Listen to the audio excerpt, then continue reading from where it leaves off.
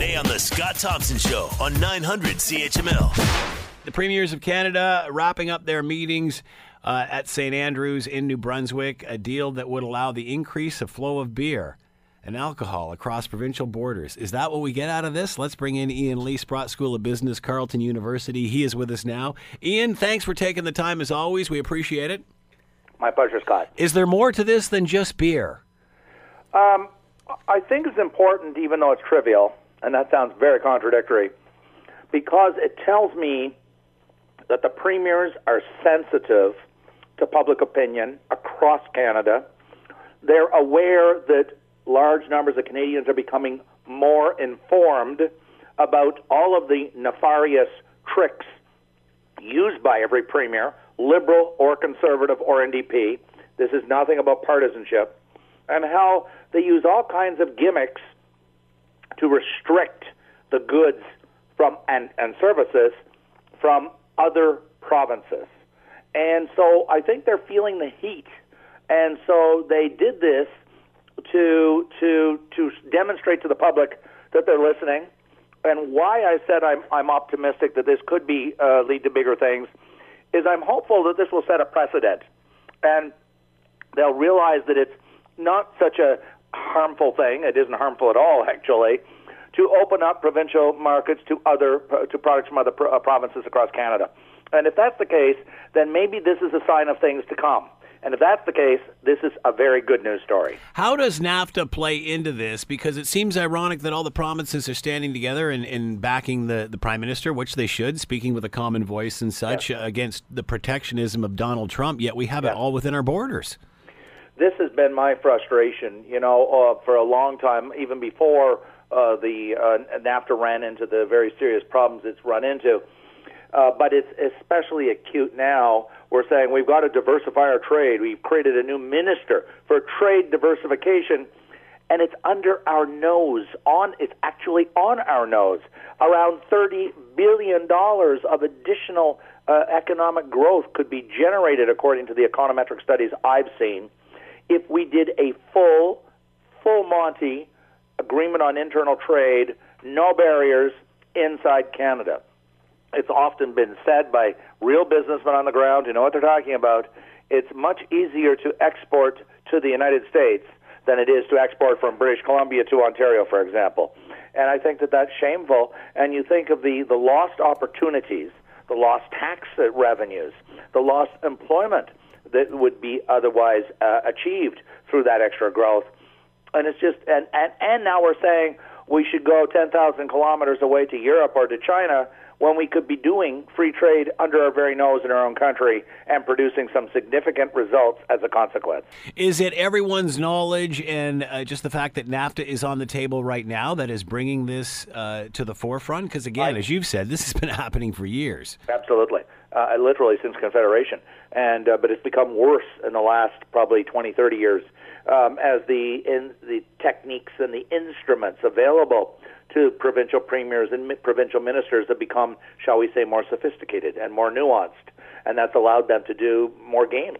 And so as you can see, I'm very cynical about our provincial premiers across Canada, whether Liberal or Conservative or NDP, because they're all guilty. What's the reason? Complicit. What's the reasoning for taking this stance? I mean, don't the same arguments apply as when dealing with the United States or any other country? Well, they do. They do. This is what's so frustrating.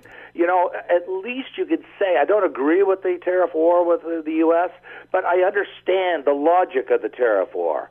But, here we are, I'm putting up barriers to trade with the States, but there's no justification for Ontario putting barriers in front of BC wine coming into Ontario.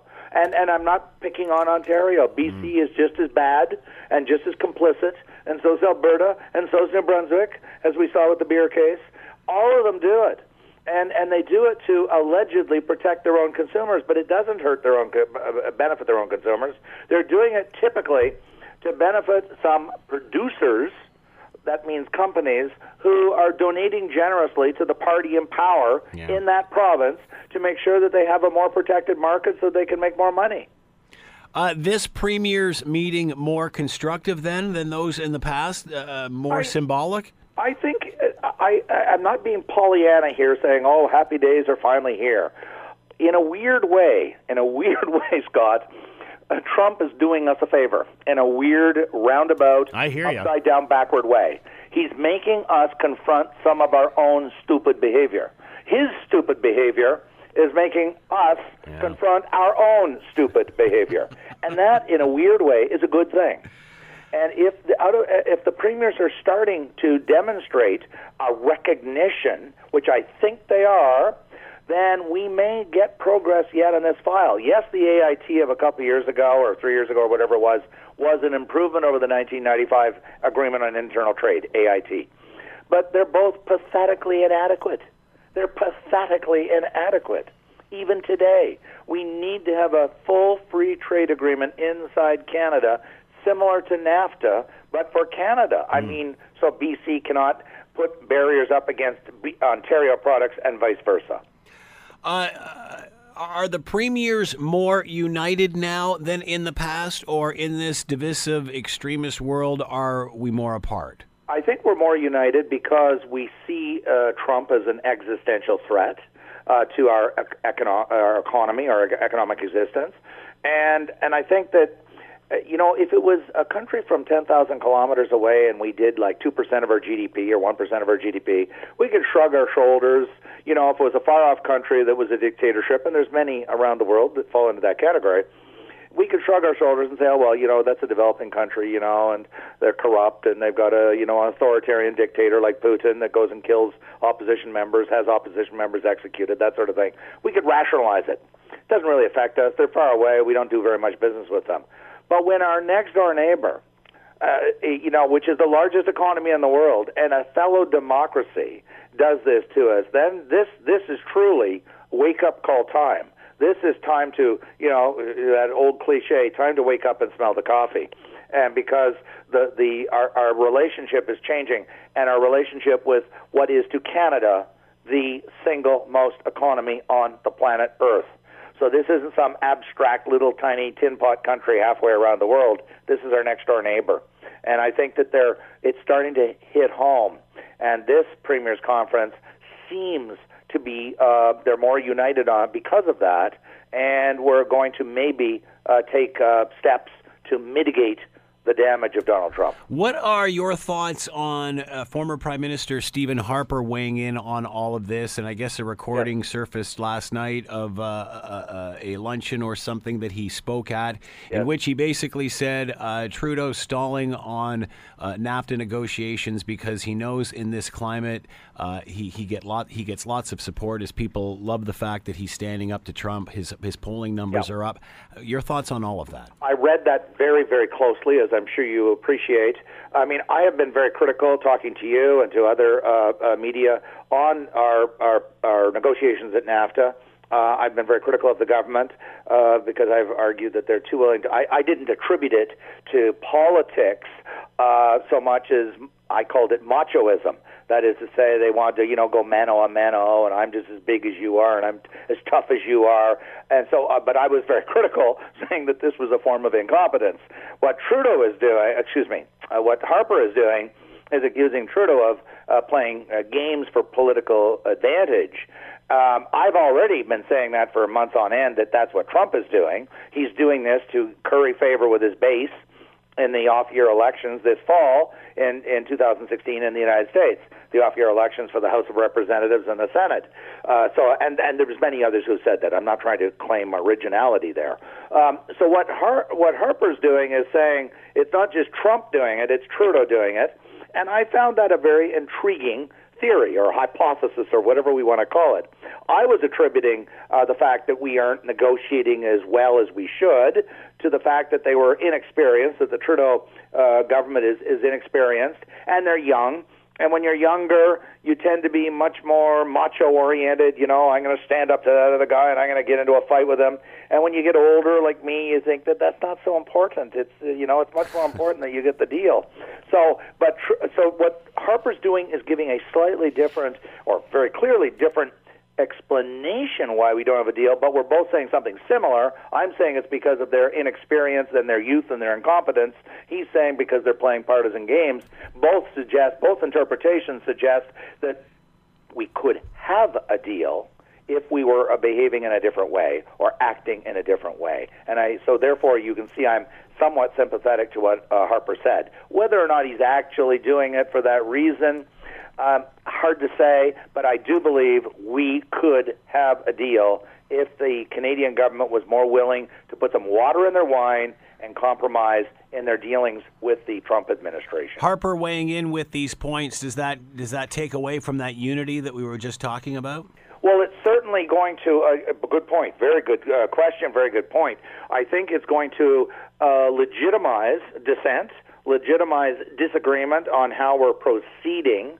I'm not trying to turn this back to me, but I've been very, very critical, and I've been a voice in the wilderness because there's very, very few people who have been critical in Canada who do media interviews. Very few have been critical of the government of Canada in terms of the negotiation. I do think we botched the file, and I've said so repeatedly.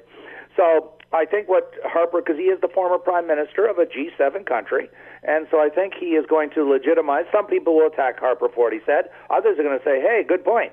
So he's allowed dissent and criticism to come onto the table in the media discussions, and I think that's a good thing because, as I said, I don't think we've handled it well. So whatever the motive is, whatever the reason is, we need to have a conversation about how we're going to get out of this mess, out of this rabbit hole that we're in, where we're basically getting into a trade war.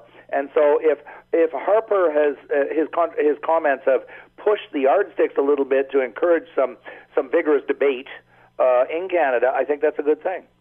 Lots of chatter of late around the auto sector in regard to NAFTA. I can't let you go without asking you your opinion of this. Will this materialize? Where are we with this discussion? Because there just seems to be a lot of posturing at this point. Thank you for asking that, Scott, because this to me is my greatest fear. Let me speak really bluntly. I mean, I'm a tenured professor in the ivory tower, to use that proverbial phrase, even though I worked in banking for 10 years. And I'm going to have a job no matter what happens to NAFTA. That's just a reality for tenured professors. At the same time, I don't want damage to occur to fellow Canadians in Southern Ontario in the auto sector just because it's not going to blow back onto me personally. This worries me a great deal, as it worries many, many Canadians. If Trump imposes tariffs on us, it's going to hurt the American side, and the American auto industry has said so in the last 24 hours. But anyone who thinks it's going to hurt the Americans more than us is dreaming in Technicolor. It's going to whack us big time, and it's going to fall disproportionately on the people of Southern Ontario in the auto manufacturing sector and the steel sector, because the largest consumer of steel is automotive industry. Do I want that, or does any Canadian think that that's a good thing? No. So that drives me back. We got to get back to the negotiating table and start putting some water in our wine, maybe compromising on supply management, because increasingly it seems that is the sticking point with Trump, because we cannot put the auto industry and the hundreds of thousands, if not millions of jobs in that industry and the derivative industries like steel, we can't put them at risk just to save 9,000 dairy farmers in the dairy farm industry. So we've got to get back to the negotiating table. I think that will be catastrophic. That will be Armageddon. Why all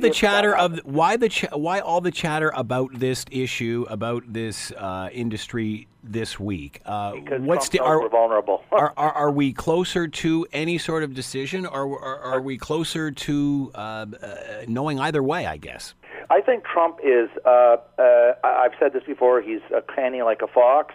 I also think he's ruthless, and I don't mean that in a favorable sense of the word or a complimentary sense of the word. He understands our vulnerabilities. He is famous for exploiting people's vulnerabilities, whether it was Jeb Bush or Marco Rubio in the leadership. He is famous for viciously exploiting people's weaknesses or vulnerabilities. He knows that we are really, really vulnerable because the auto industry is highly concentrated in Southern Ontario, which is Canada's most populated and wealthiest province, largest GDP province. And so I think that he's doing this. He's putting the classic squeeze on Trudeau and the government of Canada to try and force them to compromise and come back to the negotiating table. And so that's why I think he's doing it right now in advance of the off-year elections. The off-year elections are coming up. They're going to be campaigning this summer, and especially so in the fall. And Trump is looking for something that he can brag about on the campaign trail. And for us to say, no way are we going to give him any cause to celebrate, I think is very short-sighted. We should be saying instead, how can we make a deal that's in his interest and Canada's self-interest? And if that means, as I said, compromise a little bit on the dairy industry to save the entire economy, including the auto industry, well, so be it. I have no problem with that. And I'm just hoping that the Canadian government will come around and start to compromise on that issue, because the idea that compromising on the dairy industry that employs 9,000 farmers is going to devastate Canada is absolute nonsense. It's just not true. Ian Lee has been with us, Sprott School of Business, Carleton University. Ian, as always, thank you for the time. Have a great weekend. Same to you, Scott. Thanks very much. You're listening to the Scott Thompson Show podcast on 900 CHML. In a recording at a private function, former Prime Minister Stephen Harper made remarks, allegations against the NAFTA deal in the Trudeau government, that the government is resisting to score a deal, just trying to get partisan points, I guess, in the election. A new poll has come out showing that Trudeau's numbers are up, and the reasoning for it is the position that he is taking with Trump, of course, in regard to NAFTA and sticking up for Canadian interests, as of course, every Canadian politician should do. He goes on to say, the reality is the government of Canada believes today that it is doing very well, and the fight with Trump is good for it politically. It is winning. So if it can take a fight and if it can take that fight and continue it, and more importantly, paint conservatives as linked to Donald Trump, this is great for them. And so right now, that is the strategy that they are on, so says Stephen Harper, former Prime Minister of the country. To talk more about all of this, Tim Powers is with us, Vice Chairman. Summa Strategies has served as an advisor to the National Party leader and federal cabinet ministers, and is on the line with us now. Tim, thank you for taking the time. We appreciate this. Happy to be here, Scott. I guess if it's All Request Friday, we should be for the story we're talking about, requesting, oh, what a night. Because I guess if you were there and hearing all of that, that's a new theory that's being advanced. So bring on Frankie Avalon there. We're off to Venus. All right. The PM numbers are up, as I said. Lots are saying, or the polling company saying it's due to this. Is the PM using this for political gain? I guess any more than anyone else is. Yeah. Well, exactly. I mean, Trump picks fights to get support, and sometimes if you're the target of the fight, depending where you are, it can be of benefit. Look, as you just said with the Ipsos poll, there's no doubt that Prime Minister Trudeau's position in Canada and fighting back against Donald Trump is helpful to him. I don't know if he's deliberately trying to prevent a NAFTA deal from happening. I don't know if there's the possibility to do that, but what the former Prime Minister said from a political perspective is in fact accurate. Donald Trump is a good political tool for Justin Trudeau as he prepares for 2019. I don't think anybody disputes that. In the end, do we just have to get used to the fact that we are going to give something up? Yeah, I mean, in most trade deals you do, but it's we gain as well. You usually gain something out of it. I think part of the Harper thesis, if I remember this correctly, he, a number of months ago, had suggested that maybe the current Prime Minister ought to look at doing a bilateral deal with the Americans. South Korea did the bilateral deal, but the current Prime Minister had said he wanted to do it with Mexico. So I don't know if, I haven't heard the tape. I don't know if that comment was linked to all of that. So we'll see how this all emerges. I mean, it seems that Trump himself, and again, who knows, Scott, what is fake and what is real? Seeing Mr. Trump has brought that into the realm of things. The American president himself doesn't seem to want to do a deal before the American midterm elections in November. So I don't know if there's even a deal to be had at the moment. That was my next point. Is all of this on hold until it's good for politics and good for the election? There's been so many interviews that Donald Trump has given in the last few days, would or would not. We're all familiar with that one. I guess he believes it would be good for him to hold off doing a deal until the November elections are done in the United States. I haven't seen any sense that that's about to change. And of course, there's a new Mexican president, as you know, and the listeners know, and part of the rationale that was out there is that a deal would certainly be delayed until that new president came into play. So that new president is there. Yeah, it's hard to see something getting done now, but who can predict anything, Scott? Who can predict anything right now as it relates to American politics and the Canadian dynamic? So I guess I'm a useless analyst for you this morning. I don't know what the hell's going to happen. Lots of chatter about the auto sector of late. Does this mean it's heating up? Does this mean it's coming to the tipping point? Will this be the Trump card? No pun intended. Maybe he cut a deal with Putin in Russia for the exportation of those great Russian cars to the to Canada. So maybe that's we're bringing back the Lada. The Lada, that's what it was. There's another classic one as well that I forget at the moment, a little tiny one. It's like the Mini Cooper. But that diversion aside, the president has made noise to suggest that autos could be a target, and most of the things he's made noise about before he's then done something. So we would be foolish if we weren't preparing for some strike on the auto front. But I'm in California right now. I was actually listening to a news story last night when I was driving in the car to the hotel about how Americans were concerned what would happen if the president acted on the auto sector. So there's certainly news on both sides of the border about what any action might make. So people like Jerry Diaz, the national union leader for Unifor, and others are probably smartly trying to bang some drums now to say, hey, it's not just Canadians that will be hurt. It will be others in the United States who will also suffer. Do you see a timeline for this? Is there any hurry? Because at one point there was a hurry to get this done. Now it seems that there's no hurry at all. I mean, you need to bring this. Even Trump needs to bring his chaos to a close at a certain point. So I suspect if there is a timeline and it is connected to the U.S. midterms that are early 2018. I mean, the Canadian government, I think, would like to conclude. I can't imagine, just for the state of the economy, they would want this lingering beyond as we get into a federal election next October. Yeah, can we believe you're saying that already? Next October, the federal election. I think Canada will want to conclude something early in 2018. While it might be good politics to say I need another mandate to get a deal with Trump and to stand up to Donald Trump, the reality is if the economy starts to tank a little bit, that will be a major problem for the incumbent, and that incumbent's Justin Trudeau. Getting back to the Harper issue and him speaking out, and of course this started with a trip he made to the White House a couple of weeks back. Good or bad for negotiations? And where's Andrew Scheer on this, leader of the Conservatives, especially thinking, Mulroney's even helping out on this? Yeah, well, and it's not just Brian Mulroney, right?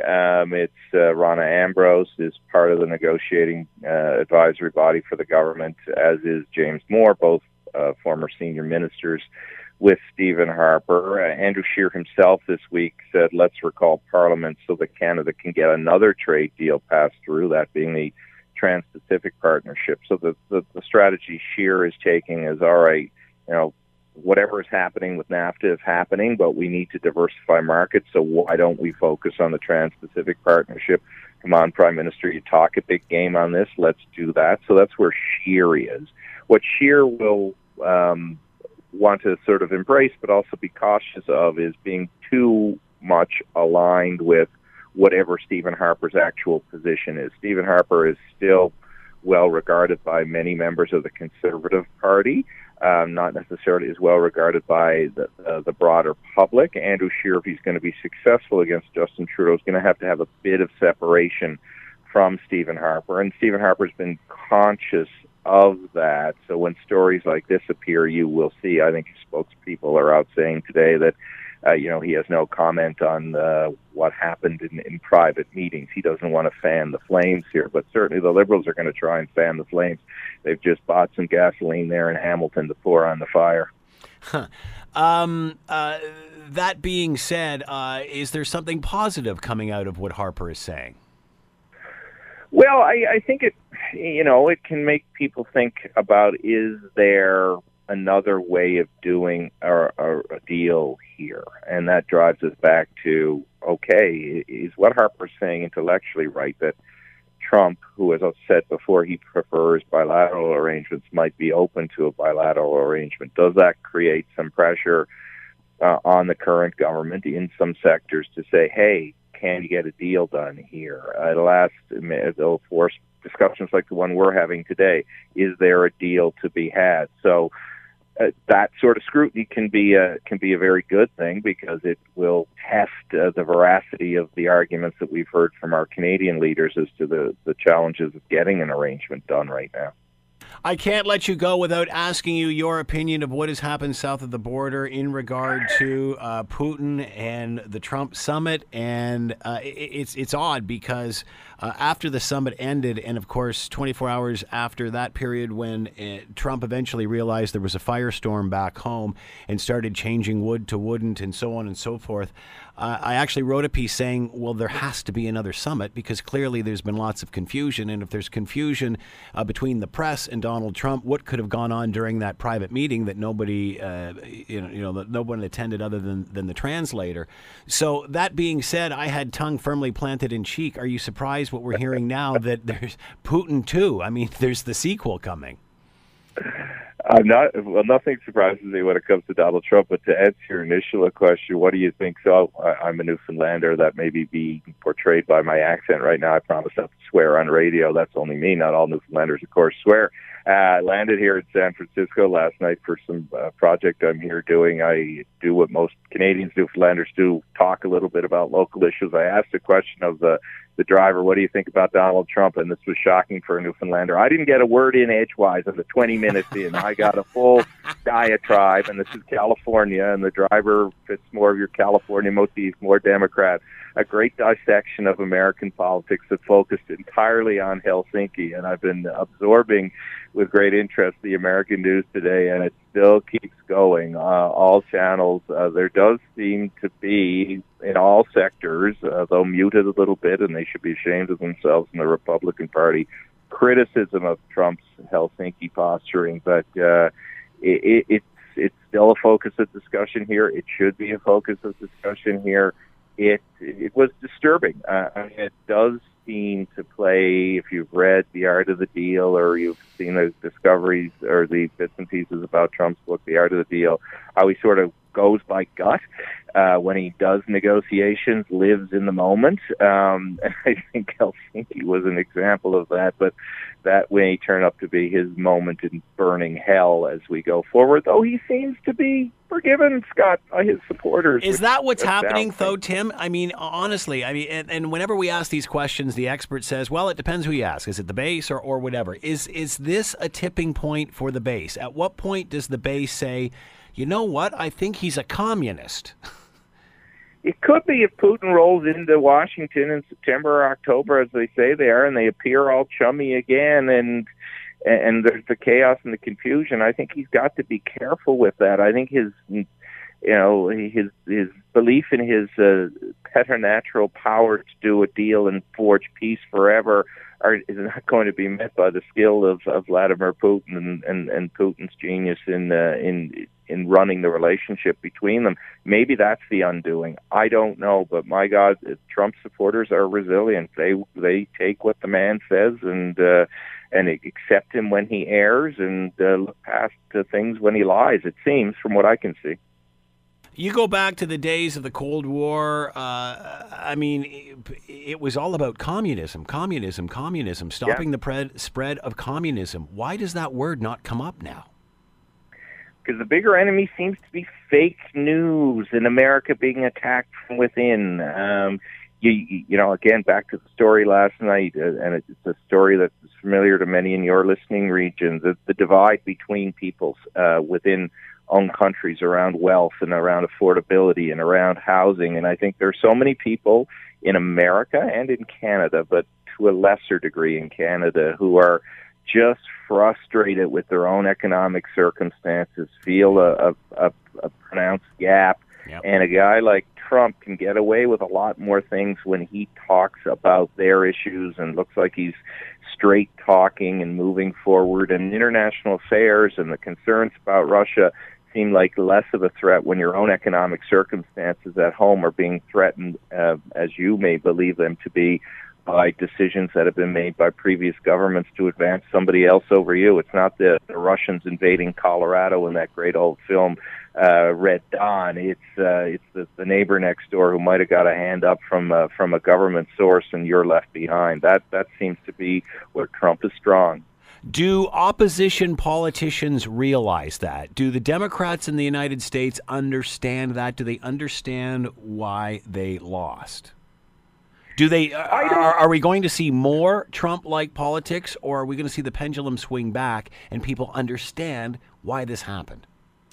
I think we saw this emerging in the 2016 U.S. election, and I remember this in Ottawa when Obama was still president. Peña was the president of Mexico, and Trudeau was there, and this was just after Brexit. And they were all there talking about how, we all had to hear what people were saying in the Brexit election. We had to hear about the pain that people were feeling from trade deals and things not working for certain segments of the country and certain regions of the country. I don't know if the Democrats have yet found a person or a way to speak to that pain that can connect in a hopeful way. Less people seem to be upset about Trump's peddling of fear and his peddling of ignorance, as they seem to accept that. So the Democrats have to find a way to connect with people that speaks to their hope and also seems like they're able to produce a result that will benefit those who feel the pain. Putin and Trump, the sequel, will these be secret meetings as well? And how does that play in America that, we seem to be hearing what happened through Russian media or Russian sources? That's great, isn't it? Really comforting. Really? Find that interpreter. God, that interpreter could make a fortune now if she were to take her story public. I think in America, in the U.S., they're going to have to play it very differently, although they weren't in Russia. They were in Finland. They were on neutral ground. Yeah, Trump so is he actually going to show up at the White House? Do we really think this is going to happen? Yeah, I don't know. I don't know where they would meet there. I mean, that's going to be one of the things they're going Mar-a-Lago. They're going to Mar-a-Lago for a round of golf. Well, the Japanese president's been there. Others, their prime minister's been there. So maybe Mar-a-Lago and Putin will be converted to the virtues of capitalism, though I think he's well familiar with the power of money. He does quite well, I understand, with his own accumulation of wealth. Who knows where they're going to meet? But I don't think it can be in the White House unless there's some visual of Putin kowtowing to Trump, and I don't think he'll ever get that visual. Is this a perfect strategy for Trump, Tim? Everybody is up in arms about this meeting, or this past meeting, so let's have another one. Yeah, I mean, he thrives on creating chaos and then throwing another element into the creating another chapter out of that chaos. The thing that's emerging here this morning in the American news, I don't know if it's hit back in Canada yet, is Michael Cohen, Trump's lawyer, apparently taped one of his conversations with a Playboy model. I don't know if it was Stormy Daniels or somebody else. I haven't seen the full text of the story, and now the American cable shows are running with that. So for Trump to push back to Putin and to push back to international affairs distracts people from that story, which he really does find uncomfortable. So is this story and all the hoopla around the Putin-Trump summit, is that like any other 24-hour news cycle? Is it gone? Do people, is this one resonating? I don't know, because he took on the U.S. Intelligence Committee, and they're going to be around long after Donald Trump. They're more pervasive and pronounced in places around the world than Donald Trump. They have a bigger reach than Donald Trump. Donald Trump has the oxygen now. But I heard an American congressman describe Trump's tour last week as the blowtorch tour, right?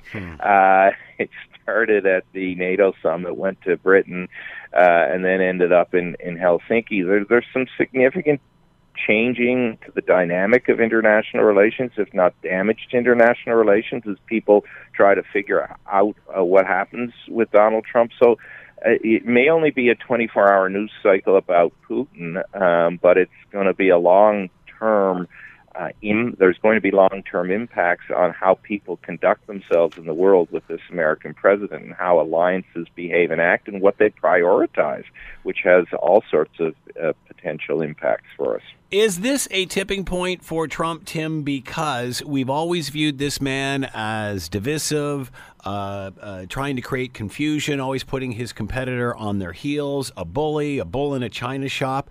But after the Putin meeting, everyone was the opposite. He was very weak. He was a wet noodle. He was this. The UK press, Putin's poodle. Instead of him coming across as rah, rah, rah, and look, everybody's scared of Donald Trump, it was as if it almost switched, and he went from being this bully to now this weak man. A perfect example, he left the Queen waiting 12 minutes for the official visit, and then Trump turned around and made him wait an hour. I mean, is this a tipping point just because he now appears very weak and a puppet to Putin as opposed to that bully? It has the potential to be, for sure. It has the potential to be. We'll just have to see. I think November will tell us what happens in the elections there. We'll also see how other countries now decide to deal with Trump. Do they let him eat up all the oxygen? I mean, look at the G7 meeting and look at the NATO meetings. Trump came into both of those, guns a-blazing. He starts agenda setting through Twitter, what he wants to focus on. The meetings, at least from the public perspective, get hijacked. People try to respond to Trump. Do people now start to ignore that? Do governments create different alliances to deal with Trump in these international settings? Those are the things we'll have to watch to know if he has been weakened and if his style is starting to be understood by his global peers. Tim Powers has been with us, Vice Chairman, Summa Strategies, served as advisor to a national party leader and federal cabinet ministers. Tim, thank you for the discussion. Fascinating. We'd love to chat again. Thanks so much. Okay, and you play Oh What a Night for me, all right? I will for sure. Thank you. You're listening to the Scott Thompson Show podcast on 900 CHML. Canada's auto industry is mobilizing with an anti-tariff campaign following yesterday's statement by Canada's Deputy Ambassador to the United States that should auto tariffs be imposed on Canadian auto imports, Canada will implement proportional regulatory tariffs. Yesterday's public confirmation of contemplated retaliatory measures by a Canadian representative, in our eyes, is an alarming escalation of the dispute and leaves us with no choice but to take action, said John White, President and CEO of the Canadian Automobile Dealers Association. These are very trying times, and it's for up till now the auto sector has managed to stay out of it. But is this the ultimate trump card? No pun intended. Let's bring in Michael Hatch, Chief Economist, Canadian Automobile Dealers Association. He is with us now. Michael, thanks for the time. Much appreciated. Thank you, Scott, for having me. I appreciate it as well. Why does there seem to be more chatter about the auto industry of late? Has this sort of been a trump card in the back pocket, being weighed to play? Why is this coming to the surface now? Why is this heating up? Yeah, it's been heating up the past few months. I mean, I think the original threat, I guess, came subsequent to the G7 meetings in Quebec earlier in the summer when the president initially started threatening the possibility of a 25% tariff on automotive imports into America, which of course would be catastrophic for the American consumer primarily. It would also be catastrophic for manufacturers in Canada and elsewhere in the world. But we came out a couple of weeks ago with a report that presented, what we thought would be a worst-case scenario, which would be a U.S.-imposed tariff on automotive, followed by a Canadian retaliatory strike at the same level, which again is worst-case scenario and would cost in excess of 100,000 jobs in this country and levy a tax on the consumer in Canada that approaches or exceeds $10,000. So that's really the worst-case scenario. And what we saw yesterday was a further escalation when our deputy ambassador told a committee of congressional leaders that Canada would indeed retaliate in kind if the U.S. imposed any tariffs. And that's exactly what we're saying we cannot afford to do. We cannot afford to go tit for tat, dollar for dollar with America on automotive trade, which is worth $150 billion a year between our two countries. We just can't do that. That would be the worst case scenario, and it would be the nuclear option. And we saw a very alarming escalation yesterday, and that's why we're responding today. What do we do? Don't retaliate? What course of action should we take if they do impose tariffs? You're suggesting not retaliate with similar tariffs. Where do we go? You know, if it's a binary choice between pulling the trigger on a gun that's pointed at our own head and not, I would prefer that we choose the latter option and not pull that trigger. Tariffs are taxes that we levy on ourselves. You know, it's often sort of portrayed in the language of the schoolyard bully, and if we don't respond in kind, then somehow we're weak. That rhetoric is entirely unhelpful. It's an entirely inaccurate metaphor. For one thing, when the U.S. imposes tariffs, it's not bullying us. It's bullying itself. It's punching itself in the face. So if you see a schoolyard bully punching itself in the face, does it make sense to turn around and punch yourself in the face? No, I would argue that it does not. But that's exactly what is represented by retaliatory tariffs. So the difficult thing to do politically, I understand, is to do nothing.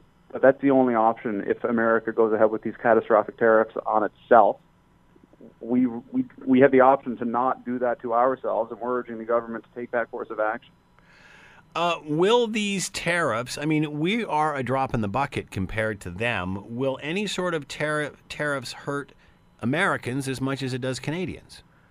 Well, the tariffs that are going to hurt Americans the most are the tariffs that are implemented by America, the ones that are currently being contemplated. And that's what a lot of people, the president included, or primarily the president, don't understand, is that implementing a tariff, particularly a tariff of that level, 20 or 25% on trade worth hundreds of billions of dollars, it represents effectively a massive tax hike on the American consumer. So that will do more damage than anything we could then turn around and do to the Americans. You know, given the fact that the political pressure will be intense, and we understand and acknowledge that the political pressure will be intense to respond and to be seen as doing something, even though in this case doing something is akin to punching yourself in the face. I mean, a much better metaphor that I've heard, better than the schoolyard bully rhetoric, is that tariffs in a trade war are the same as blowing up your own cities in the hopes that the smoke will burn the eyes of your enemies. You know, So you might burn the eyes of your enemies, but you're left with smoking wreckage where your cities used to be. So, Michael, you're suggesting if they impose tariffs, just don't react. That's what we're saying. We're saying that sometimes being in government and leadership requires difficult decisions, and it will be a very difficult position, an impossible position, and we acknowledge that. And we've supported the government to this point on their handling of this file, which is the most challenging file that they've got. It's the most difficult and the most important job of the federal government right now is to handle relations with America and to minimize, frankly, the damage that America can do to us. And we support everything that they've done up until this point, even on the steel and aluminum side. When we did take retaliatory action on that side of things, you know, that was a targeted list that was put together carefully by the government with a view to minimizing the impact on the consumer. And you know, we largely supported that. But right now we're dealing with a much orders of magnitude larger in terms of the threat and in terms of the importance of the industry and the size of the industry and the impact on the consumer. So, you know, our message again is to, in all things that the government does, keep in mind primarily the consumer and what impact it will have on the consumer. And any retaliatory tariffs that are implemented by Canada ultimately will act as a massive tax hike on the consumer, which we just can't afford. You said that these tariffs will hurt America more than Canada, the tariffs that they're putting on us. Will Americans feel that pain, or is Canada so small they don't care? You know, if Canada's upset, who cares? Will they feel? Will Americans feel this? They will feel the pain. I mean, Canada is, well, for one thing, the threat, as I understand it, is not only to impose tariffs on Canada, on imports from Canada, but elsewhere in the world as well. But even if they were just Canada, Americans would certainly feel that. I mean, we make more than 2 million vehicles a year in Canada on the manufacturing side. Of course, we represent the retail side, but on the manufacturing side, we make 2.3 million cars a year, 80 to 90% of which are destined for America. So almost 2 million vehicles, finished vehicles a year, are made in Canada and end up in the U.S. market. That is a huge chunk of the U.S. market, and if you're putting a 25% tax on that as the U.S. government, consumers are going to start feeling that immediately. In dealerships across America, there's between 60 and 90 days of inventory. So as soon as the tariff is implemented, that inventory gets eaten up in a couple of months, and it's going to start biting very, very soon. So absolutely, the U.S. consumer will feel it. They will feel it almost immediately, and they will feel it very severely. Who does support these tariffs? I mean, you guys are on a campaign right now to explain how painful this will be to both sides. Who's standing behind Trump on this? That's a very good question. As far as I can tell, very few people. He's got the entirety of the congressional leadership in both parties, and even more so in his own party on the Republican side, urging him not to do this. The Republican Party has historically been pro-trade, pro-NAFTA, pro-consumer. And as far as I can tell, there still are voices in that party that are voicing those views. 35 out of 50 states in America count Canada as their number one trading partner. So there are state leaders, there are governors in America, dozens of them, urging the U.S. administration not to pull this trigger. So to answer your question, who's behind him? I'm not sure. It's hard to see anybody who's who's credible and who is credibly arguing that the Americans have to implement these tariffs on national security grounds, which is what they're trying to use to justify it. Which again it would be laughable if it wasn't so catastrophic. You guys are selling too many tanks. That's what it is. Yeah, that must be it. Do we have any room for leverage? Because it appears not. We do have room for leverage just by virtue of the fact that, and again, our government, to its credit, has been pulling these levers ever since it took over power a couple of years ago. We have leverage because there are voices in America that share our concerns and that are delivering the same message, that this tariff, as contemplated, represents a massive tax hike on the U.S. consumer. So we have leverage, and we're pulling those levers. We have allies in Congress. We have allies in both parties on Capitol Hill in Washington, D.C., who are delivering this message. So we do have leverage on the political side. And economically, we have leverage as well, because, again, the reality is that if the president pulls this trigger on himself and on the American consumer, the impact will be enormous and it will be almost immediate. And people, once they start seeing the impact on their wallets and bottom lines, will start to realize, wait a second, maybe this wasn't the best thing to do. Is it naive to think that we won't have to give up something, and should we be sacrificing something else to keep the auto industry intact? Yeah, NAFTA, I guess that question is in the context of the ongoing NAFTA negotiations, which, again, have been ongoing for a while. NAFTA is almost 30 years old, and there are certainly ways that it can be updated and modernized to, account for the fact that so much has changed in the past 25, 30 years in terms of trade, in terms of the economy and technology, et cetera. There's plenty of things that can be updated. And I don't think it has to be framed in the language of, do we have to offer a concession or give something up? Trade is mutually beneficial. That's why we do it. That's why we have trade agreements, because trade is meant to benefit both sides. So I think everybody has to continue what they're doing on both sides, and that is talking and negotiating and coming to what we hope to be a mutually beneficial and satisfactory conclusion on NAFTA that takes into account the realities of the modern world. But I don't think we have to make massive concessions or even things that are changed in the agreement aren't necessarily concessions. Things that are often portrayed as concessions in the media are not that. They are things that are pro-consumer, which is ultimately what all these negotiations should be about. They should be about the consumer. The Prime Minister's numbers, his poll numbers, popularity numbers are up 5 points. So says Ipsos. They credit this to him standing up to Donald Trump and all the other political leaders in the country, no matter what their political stripe, standing behind Trudeau on this. Is this more about politics than getting a deal done? And here's another example. A caller says, disagrees with you and thinks Canada should absolutely be taking action with tariffs and standing up to the U.S. Again, we've got into that, kicking sand in the face of the other person, despite losing on a deal here. Is this politics working in the Prime Minister's favor? I can't comment on the politics of it. We are in touch with the government, and we've met with the Prime Minister and his team and the Foreign Minister and her team repeatedly and frequently in the past several months. I can say that they are in good faith pursuing the best interests of Canada and the Canadian economy on this file, as they have to. Because again, this is the most important economic issue facing our country right now, and for the federal government, it is the most important issue that they are facing, regardless of the fact that they're going to be facing re-election in a year, and there's obviously political forces at play, about which I'm not qualified to comment. But the notion that somehow they're ragging the puck for the political upside, I don't buy that. They are working in good faith, I would argue. And the fact that, this issue, apart from all other issues that divide people in this country and divide political parties, this issue has united, people as far apart as Jason Kenney in Alberta and the Prime Minister and, politicians on all sides of the spectrum are in lockstep on this issue. And the government is, I would argue, working with that in mind and not for any kind of short-term political bump. I think ultimately the biggest political bump will come if they are able to, renegotiate and de-escalate this threat that we're now facing. What would you say to this caller then that says, absolutely, we should be taking action with tariffs and standing up to the United States? Don't let them kick us around. Yeah, so that is again a manifestation of this rhetoric that has somehow taken hold that this is like a schoolyard tussle.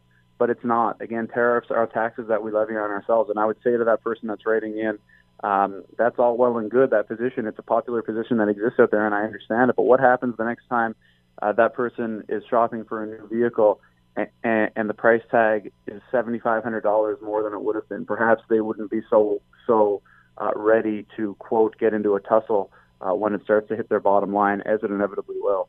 Is free trade too big to turn back now? We started this, NAFTA 25 years ago. Has our economy just advanced too much to put this genie back in the bottle? Yeah, I think so. It's certainly on the automotive side, which is, the sector that I represent. Since NAFTA, and largely as a result of NAFTA, automotive manufacturing, and again, we represent the retail side, but obviously the manufacturers are our partners in the industry. The manufacturing industry in North America has become one of the most integrated and one of the most competitive in all of the world, and that's largely as a result of NAFTA and the continentally integrated industry that has been created as a result of NAFTA. It's often said that a vehicle and its various component parts cross the border 6, 7, 8 times over the course of its manufacturing cycle, and that's true, and that's only possible because we have free trade between Canada and the U.S. and Mexico within the NAFTA framework. So, the notion that somehow that can all be reversed, I think, is a stretch, but it's certainly under threat, and we can't take that threat lightly. We have to take the threat seriously, and I think that we are.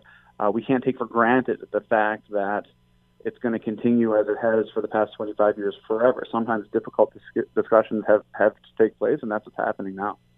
When this all first started, Michael, it seemed like there was a rush to get a decision made. There was a rush to get the negotiations going. Now it seems that nobody cares. I shouldn't say that. Now it seems as if those powers, the political powers, don't seem to be in any rush. How do you explain that? That's a good question, and it probably comes down to the relative, political realities of each of the three countries. Initially, or not initially, but I would say in 2017, there was a bit of a rush to get it done before the Mexican presidential election, which took place a couple of months ago. Right. But obviously that deadline came and went. Right now, we're faced with a recently passed deadline whereby, we needed to get it done earlier this summer so that the current U.S. Congress could ratify it before the midterms. Now that deadline is passed. So, it's been a little bit of hurry up and wait. Right now, I gather that we're well past the point after which we can't really realistically get to an agreement that the current U.S. Congress is going to be able to deal with it in a robust manner before the midterms hit in November. So now that all of a sudden boots it into 2019 when the new Congress sits early next year. So really, can you get anything done now, considering we are so close to the midterms? I mean, that was a reason for hurrying it up, but now is that the reason to delay it? Yeah, no sense doing it now. I don't think so. I don't think that it's even given that the timelines that are required in Congress in Washington. And the amount of time that Congress would have to deal with it, they just don't have enough time left on the clock before the midterm. So that deadline passed quite a while ago, earlier in the spring, sort of late spring, early summer. So we're past that point now. So now we've got to wait for the midterms. But the negotiations carry on, regardless of the political situation. But that's what would have explained those rushes that you mentioned. Let's rush to get this deadline. Okay, well, we missed that one. Let's rush to get the next deadline. Okay, well, we missed that one. So now we've got a little bit of time where, we're not going to have a new Congress installed until, I guess, January 2019. And they hopefully soon, early in that Congress, will be able to take up a newly negotiated document and get on with it. Is anybody exhausted yet?